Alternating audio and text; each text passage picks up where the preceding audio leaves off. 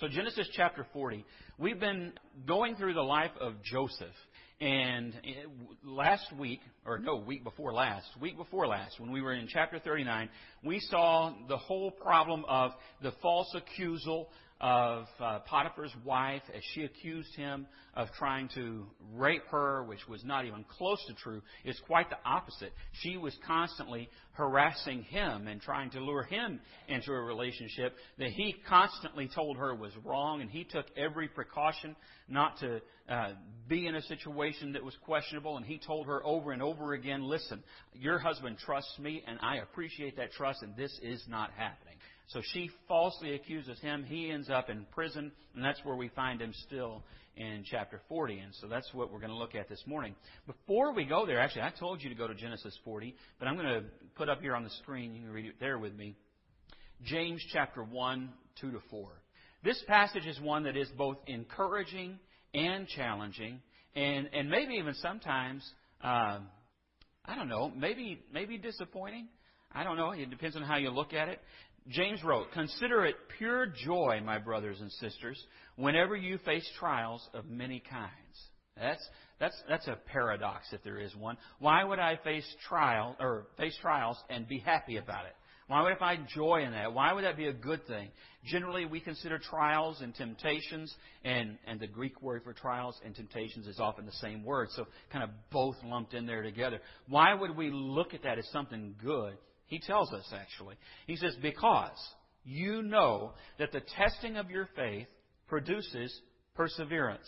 You say, okay, so the good thing, the exciting thing about facing trials is that later I'll be able to face more trials. That's what perseverance is, right? Well, that can sound good, that too. Depending on how it strikes you, is either that's a good thing because you know they're coming anyway. You might as well be better prepared, right? That's the positive. The other side of that is, what do you know is coming? Oh, man. So build those muscles. The only way to build them is to go through trials. Verse 4, let perseverance finish its work. So there's a purpose to it, right? It's not just life is hard, deal with it. That's not what James is saying. And it's not just life is hard and it gets easier, deal with it. Because he didn't say that either. He says life is hard. Satan will throw things at you. Life will throw things at you. Sometimes your own mistakes will throw things at you, but he doesn't say that. But God actually strengthens you in the process, gives you more perseverance in the process, makes you better equipped to handle what comes next in the process. But even that has a purpose. There's something bigger at play. Verse 4, let perseverance finish its work so that you may be mature and complete, not lacking anything. In other words, if you want to grow up in Christ, if you look at somebody that you've admired for their faith in your life, might be a grandfather, grandmother, neighbor, friend, and you look at them and you say, man, they have handled so much and they've done it so much better than I have. Here's their secret right here. Here's what got them to where they are. And here's what gets you there too. And there are no shortcuts. There's no pill. There's no magic formula. It's just hang on to your faith. Learn from every experience you go through and let God use your circumstances not as a reason to whine, not as a reason to pout, but as a reason to grow and as a catalyst for you to be even stronger, right? Nobody becomes a bodybuilder by lifting feathers, and nobody becomes a strong Christian by an easy life. That's what James is trying to get us to see. Everything that comes at you, it may not be that God said, I think they should have this, and that will make them stronger. But everything that comes at you, God does look at and says, I think, even though Satan meant this for harm, I can turn this for good. And I'm quoting Joseph here when I say that. He's going to say that later on here in a week or two. So this is kind of the overarching theme, just put another way, of Joseph's life story. What impresses me about him is the way that he remained faithful. And I mentioned that before, that he remained faithful even though it's just bam, bam, bam, just another trial and another trial and another trial, another mistreatment. And that impresses me. It impresses me that we never see him whine. And he's not immune to pain, but it's not something that embitters him. So let's read this, chapter 40, and then we'll jump into this part here. Starting in verse 1, this will be from the NIV. Sometime later, the cupbearer and the baker of the king of Egypt offended their master, the king of Egypt. Pharaoh was angry with his two officials, the chief cupbearer and the chief baker, and put them in custody in the house of the captain of the guard, in the same prison where Joseph was confined. By the way, you think that's coincidental or divine appointment? What do you think? The captain of the guard assigned them to Joseph. You think that's coincidental? Maybe, maybe not. And he attended them. And after they had been in custody for some time, each of the two men, the cupbearer and the baker and the candlestick maker, I hear it every time I read this. Every time I have to stop, I might as well tell you, if I pause, that's why. Every time I pause there, it's inside my head. I'm going, don't say it, don't say it. I keep hearing the butcher, the baker, and the candlestick maker, and that's a whole different story with different problems. Anyway, so the cupbearer and the baker of the king of Egypt, who were being held in prison, had a dream the same night, and each dream had a meaning of its own. And when Joseph came to them the next morning, he saw that they were dejected. So he asked Pharaoh's officials, who were in custody with him in his master's house, "Why do you look so sad today?" "We both had dreams," they answered, "but there's no one to interpret them." Then Joseph said to them, let me tell you this, by the way. David Sherrow's brother, Paul, likes to say that he has the gift of the interpretation of dreams. I won't tell you what it is, but he has one interpretation for every dream he's ever told. And he admits that. So never go to a Sherrow for dream interpretation. This is what I'm telling you. It'd be more fun if David was still sitting there. But just don't do it, because I'll tell you what they would say some other time. So they say, we don't have anybody. So Joseph says, verse 8, "Do not interpretations belong to God? Tell me your dreams." So the chief cupbearer told Joseph his dream. He said to him, "In my dream I saw a vine in front of me, and on the vine were 3 branches. As soon as it budded, it blossomed, and its clusters ripened into grapes. And Pharaoh's cup was in my hand, and I took the grapes and squeezed them into Pharaoh's cup and put the cup in his hand." "This is what it means," Joseph said to him. "The 3 branches are 3 days. Within 3 days, Pharaoh will lift up your head and restore you to your position, and you will put Pharaoh's cup in his hand, just as you used to do when you were his cupbearer. But when all goes well with you, remember me and show me kindness. Mention me to Pharaoh and get me out of this prison. I was forcibly carried off from the land of the Hebrews, and even here I have done nothing to deserve being put in the dungeon."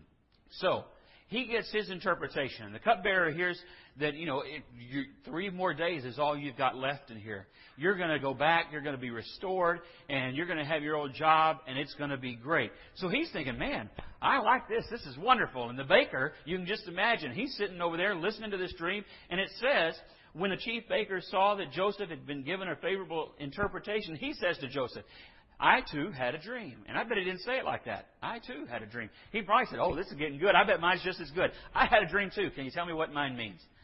His is different. "On my head there were 3 baskets of bread." Verse 17. "In the top basket were all kinds of baked goods for Pharaoh, but the birds were eating them out of the basket on my head. This is what it means," Joseph said. He's probably sitting on pins and needles, right? "Within 3 days, Pharaoh will lift off your head and impale your body on a pole." Well, wait a minute. If you're the baker, I do wonder the look on his face. The other one sounded so great. It's 3 days and you're going to be restored. You're going to squeeze the grapes just like you used to. Put it in this cup just like you used to. It's all going to be good. You're going to be able to go home. And this guy, he's going to lift off your head and impale you on a pole.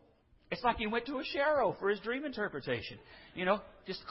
And the look on his face, I really do. I wonder, and I don't know, that'd be a little bit rough. So, this is what he says. The birds are going to eat away your flesh. Verse 20. "So on the 3rd day of Pharaoh's birthday, he gave a feast for all his officials. He lifted up the heads of the chief cupbearer and the chief baker in the presence of his officials. He restored the chief cupbearer to his position." And if he did that first, the baker is already going, "Oh no, he was right. Oh no." And he was. He restored the chief cupbearer to his position, so that he once again put the cup in Pharaoh's hand. But he impaled the chief baker, just as Joseph had said to them in his interpretation. But, look at verse 23. "The chief cupbearer, however, did not remember Joseph. He forgot him." So, we have false imprisonment, false accusation, his whole life taken away from him. Now he's in prison. It looks like God has made sort of one of these, not a coincidence, but divine appointments to where these people are put here. Dream is put there, an interpretation given to Joseph by God. But we know that's how Joseph did this and how he says he did this. An interpretation from God for this, Joseph takes an opportunity to say, hey, when you get out, please don't forget me. I don't belong here. I didn't do anything wrong before I got here. I didn't do anything wrong here. And it's wrong that I'm here. Don't forget me here. And yet he goes off and he forgets. That seems really horrible. You know, it's one thing to be a little bit forgetful, like you forget the milk or you forget the eggs or something like that. Or maybe even a bigger thing like you forget a particular appointment, which is embarrassing. But to forget somebody who's falsely imprisoned, but who gave you hope when you needed it most and was right about that hope, that's pretty bad. But that's what happens. And this guy leaves him stuck. And it still doesn't rock Joseph off of his faithfulness to God. That impresses me. But what impresses me most is, this is just Joseph. Joseph is a brother of ours in the faith. He's not Superman. He's not Jesus.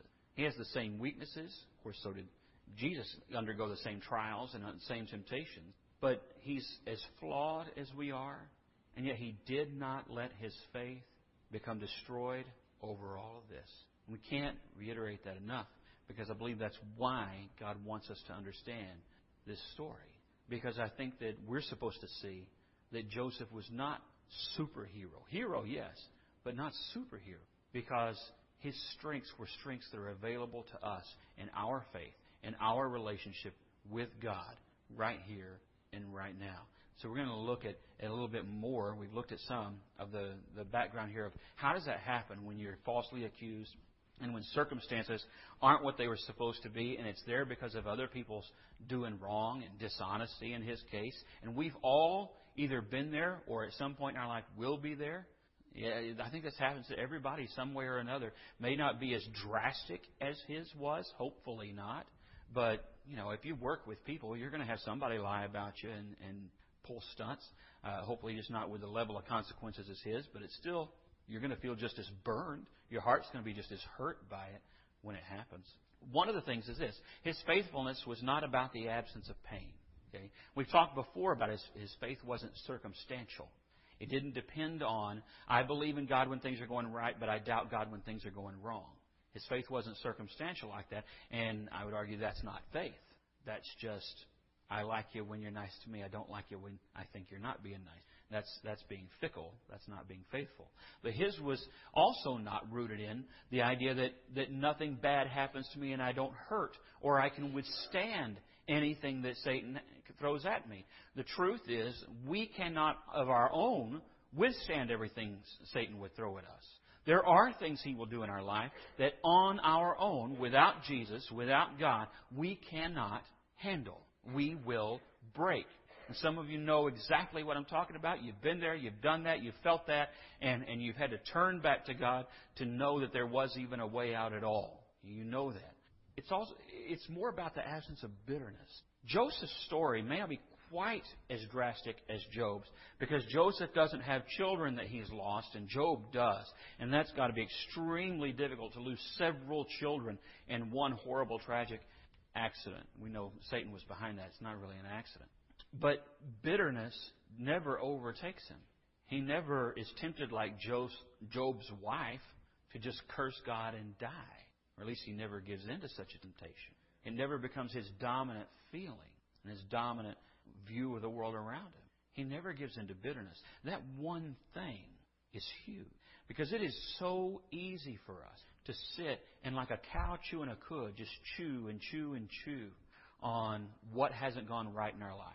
So-and-so said this, and that made me mad. And we just chew on it. And then we swallow it, and we think, well, maybe I'm going to try and get over that. Now, we burp it back up just like a cow. And we start chewing it on it all over again. And I guarantee you that grass doesn't taste any better the third time they're chewing on it. And neither do the things that we get angry and upset and bitter over. There's a reason no one ever says, you know who I like to be around? I love to be around people who are really bitter and angry. I just love to hear them whine. I love to hear them gripe. I love to hear about things that happened 30 years ago that they're still not over. And did you know there's a whole section of those cards over at the Hallmark section? Cards written by bitter people, for bitter people. No, there's not. Because you couldn't pay people have Hallmark cards kind of expensive or what? You couldn't pay people $5 to carry that card and read that thing. Can you imagine what that would look like? Nasty old thing. They probably blow their nose in it before they send it. Just awful. Nobody wants to be around that. And nobody ought to want to become that. But the truth is, it's easier for us to do than we realize. And often we're there before we realize it. Usually somebody tries to tell us, and because we're so angry, we don't listen to them. It's really hard to see ourselves. If you're not sure if that's where you are, ask somebody. Ask somebody who lives with you or has to work with you. Do you think I'm bitter? And if they do something like, you really want me to answer that? You got your answer. Okay, you have got your answer. And it's a resounding yes. They're just afraid to say it because they know what you do to people you're bitter toward, right? So just, you understand. If they plaster on a big fake cheesy grin, like, no, I think you're great.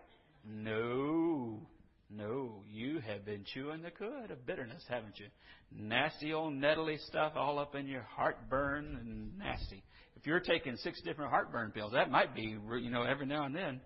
That's more about our spiritual health than our physical. You might ask, say, hey, do you think that I am? Because it's hard for us to see in ourselves. Joseph we never see him like this. There are indications in his life that the pain really hurt. I think his request to the cupbearer that he be remembered is not just a friendly request. I think that's a cry for help. Hey, I don't know how long I'm going to be here. I don't know what God's plan is, but I can tell you I'm tired of being stuck in this. And I don't belong here. Not out of bitterness, but out of a normal human desire for things to be set right, for a little bit of justice to happen and God to set things back to the way that they ought to be. That's all right. But we all know the difference, right, between that and bitterness. And we don't have to even explain it. We know the difference between the way the two things sound. So how did he keep from that? Because I don't think that's just automatic. Because it is easier for us to get embittered than we might think. It is easier for us to keep digging up anger and chewing back over it again. And how do we guard against that? And one is you have to first, either through your own self-recognition or getting somebody else to tell you, you got to know that it's there. You got to start realizing, when I think when I feel like this, that's what I'm doing. I think when everything's negative or when I'm always irritable, maybe this is where I am. Maybe this is what I'm doing. Maybe I'm angry about something. And you probably know what it is. And it may be multiple things. But part of the deal is going to be to realize, and this is affecting other people. Maybe the reason people are angry at me is because I was angry first. Maybe it's because I was bitter. Maybe I'm always sharp, or maybe I'm always this. And look at it that way. I think part of Joseph's thing was it wasn't always about just him. He saw that, maybe God has put me here for a reason. Early on, when we're tempted to be embittered by our circumstance, we need to ask ourselves, could it be that God is trying to work through this? I probably mentioned before because I'm impressed by it. A friend of mine, his wife's family, cancer just runs in that family like crazy. I mean, we're talking, they don't just have like a growth. Every woman in the family has probably had at least 30 growths removed over 30 years, and sometimes multiple within a year. I mean, really, really crazy high levels of cancer within their family. My friend's mother had just bout after bout after bout. And she came to see, and she was never embittered, she came to see her cancer as an opportunity. And so she would, when she went into the hospital and knew she was going to be there for quite a while, first thing she'd do, sign up for the cancer support group. And it wasn't even for her own support. She wanted to go and encourage people who were there for the first time. Hey, this is my 5th, my 6th, my 7th, my 8th. God can get you through. You're going to be all right. And even if, kind of like Shadrach, Meshach, and Abednego, and even if the Lord doesn't deliver us from this, we know that God's going to raise us and we're going to be right with God. And God's going to get us through this one way or the other. And she just had this overbearingly positive attitude. No matter how much deeper the cancer was that time, no matter how much more serious it was that time, just a living example of faith over bitterness. I think it'd be easy your 6th time in the cancer ward to be pretty bitter. I think that'd be really easy to succumb to. And yes, she never did. And because she never did, her kids never do. They face it with faith, and they face it with confidence, and they face it looking for, if this is where I've got to be, if this is what's going to happen, how can God use me here? Because it's not all just about me. I think that mindset alone it's not just all about, can be transformative in our own character, in our own heart, and the way that we react to the things that we're dealing with. We often ask that question, don't we? Well, why me, Lord? Why do I have to go through? Why do I have to deal? Why do I? What do all those things have in common? Self. And I get it, okay? My dad had a Christmas ornament on our tree every year. It was a little blue glass globe, the traditional 1970s blue glass ornament with a school picture of me in kindergarten or first grade, because he said that look on my face was, why me? Like, why am I having to get this picture taken? And so there was the why me, Lord ornament on the tree. So I get the question. There are all kinds of things that make us ask ourselves and ask God, why am I having to go through this? But we need to ask every now and then, God, is there somebody else this is about? Because in Joseph's case there was. In the chapter we just read, in Genesis 40, he is focused not on himself alone. He does take the opportunity to say, hey, remember me. But he's also focused on, well, hey, how can I help you? We know that interpretation of dreams, they belong to God. Tell me your dream. He could have told him just, hey, I don't like being here and I don't like being with you. Shut up. Talk about your dream somewhere else. That's what a bitter person says, isn't it? Instead, he said, you know what? Sometimes these things are about God. Why don't you tell me your dream and let's see if there's something there? Could you do that in a cancer ward? Could you do that in a waiting room? Could you do that at a job you're frustrated with? Could you listen to a coworker, listen to a co-patient, listen to a neighbor and say, I don't like that either. I don't like that we're here either. But why don't we talk sometime? Maybe there's something that God might show both of us in all of this. And he did that. Just made the most of every opportunity. And didn't become embittered, but saw even in those things an opportunity to serve the Lord and became prison minister of sorts. Another thing that I think is interesting about him that is different sometimes for us is his faith was not hidden. It wasn't hidden. He didn't see where he was as any kind of a hindrance to say, yes, I believe in God, and I believe God, in this case, God interprets these dreams, and there's a meaning to that and a meaning to our circumstance. And I believe He's working maybe even through our meeting each other. And so you remember me when you go out, and maybe this is the way God's going to work this out. None of it was hidden. He was open about it. Even though one could argue where it had gotten him. Being a good man of integrity and strength and faith had gotten him in a pit. It had gotten him in a prison. It's on how you look at it. Did it get him into the pit? Did it get him into the prison? Or were those the decisions of evil people twice trying to do him harm? And his decision 2 times was to be faithful and trust the Lord. And God blessed him 2 times that even in prison he was getting promotions. That can happen. I know a guy who went into prison. As far as I know, I'm not God, I don't know all the circumstances. As far as I know, his circumstance not that different from Joseph's, a false accusal that landed him in prison because of circumstantial evidence at a time when they couldn't prove all the things they can prove now. Okay? And he ends up in prison. So what does he do? Same thing as Joseph. He decides, I'm going to prove my character by the way I live here. That's got to be pretty tough, I would think, in a prison. But that's what he did. And he started working together with the chaplain. He eventually becomes sort of a chaplain's assistant within the prison and worked with him after he was out of prison because it was an opportunity to serve the Lord. If I got to be here, is there at least something God can do with this that can make it worthwhile? I mean, that's a good question to ask. Is there something God can do with what I'm going through that will make it worthwhile?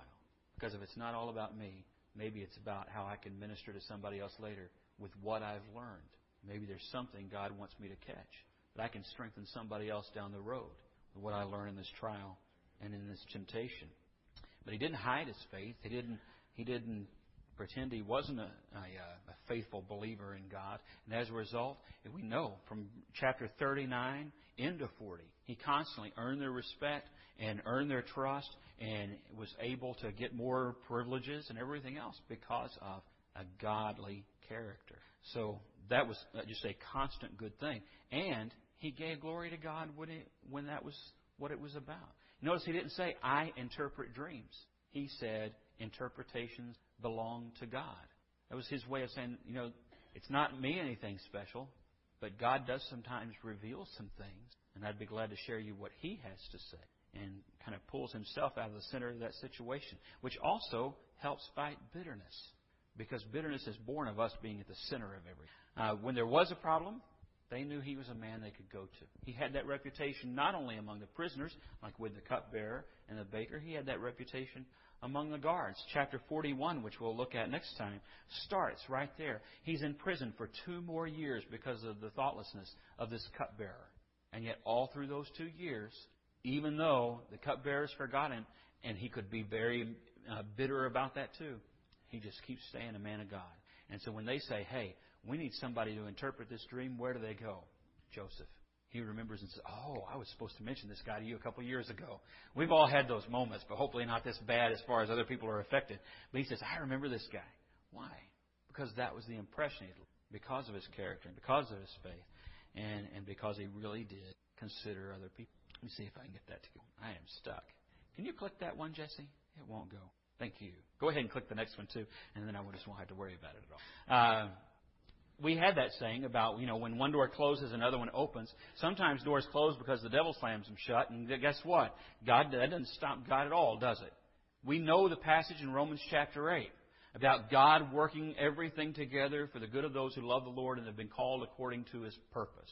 Now, it doesn't say everything just works out. What it says is God works things out for those. It doesn't say every circumstance was the way God wanted it to be, that God knitted this circumstance again. He was hoping that you would go through difficulty so that you would learn something. It says that even when those circumstances come, God can work them out. There's a big fundamental difference between those two things.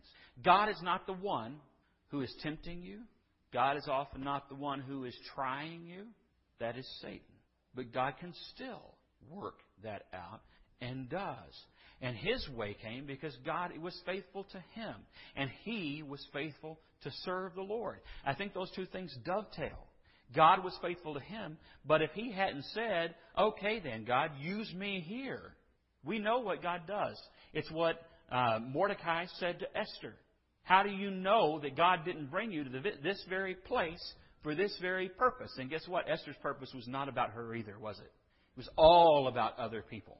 So Mordecai says to her, how do you know but that God didn't bring you here for this very purpose? But then he goes on. He says, but if you don't do anything, God will get somebody else. There's almost an implied. He doesn't say it. Actually, he doesn't say God, because oddly enough, Esther never uses the word God. It's kind of a weird thing. But he says someone else will be raised up. It's just kind of always this implied. Someone else will be raised up to do. And there's an implied, you won't know the blessing of God because you denied the service of God. Joseph eventually finds his way out of prison because he said yes when God called him to service for other people. The cupbearer, the baker, and the next chapter, Pharaoh himself. And if he had been embittered and said, God, you hadn't done anything for me, I'm not doing anything for these people, you think he would have gotten out of that prison? Because his way out was to help. His way out was to serve. His way out was by taking his focus off himself and putting it on opportunities God was putting before him for the sake of other people. How many times do you think we've missed a way forward in a circumstance because God was trying to show us the way through service rather than just a get-out-of-jail-free card? And we said no. Or we said, and I hear this all the time, when I'm better, when I feel different, when I'm not dealing with this, when so-and-so starts treating me better, I'll start serving. What if that was the way God wanted you to get to your better, was through that service? And that was you saying no to the cupbearer, no to the baker, no to Pharaoh. And so you're going to stay forgotten in your prison. It was Joseph's lack of that kind of a selfish spirit that enabled him to see these opportunities each time God put them before him. And God worked through each one of those to get him where he needed to be. If you would turn over to Ephesians chapter 5, we'll close with this passage. Ephesians 5, verse 15 to 17. If you're using the app, this one's not in there because I added it after I did that. I think it sums up well the encouragement we can get from Joseph's story in Genesis 40. Paul writes, be very careful then how you live, not as unwise, but as wise, making the most of every opportunity because the days are evil. You see, he doesn't say be wise when things are good. He says be wise because you know they're not always right. They're not always good. They're not always what they ought to be. Verse 17, therefore do not be foolish, but understand what the Lord's will is. When we take our eyes off ourselves and say, God, what's the interpretation? What do you want to interpret from these circumstances? What do you want me to see? Whom do you want me to serve so that we can go forward? Then be prepared to say yes. Make the most of every opportunity God gives you.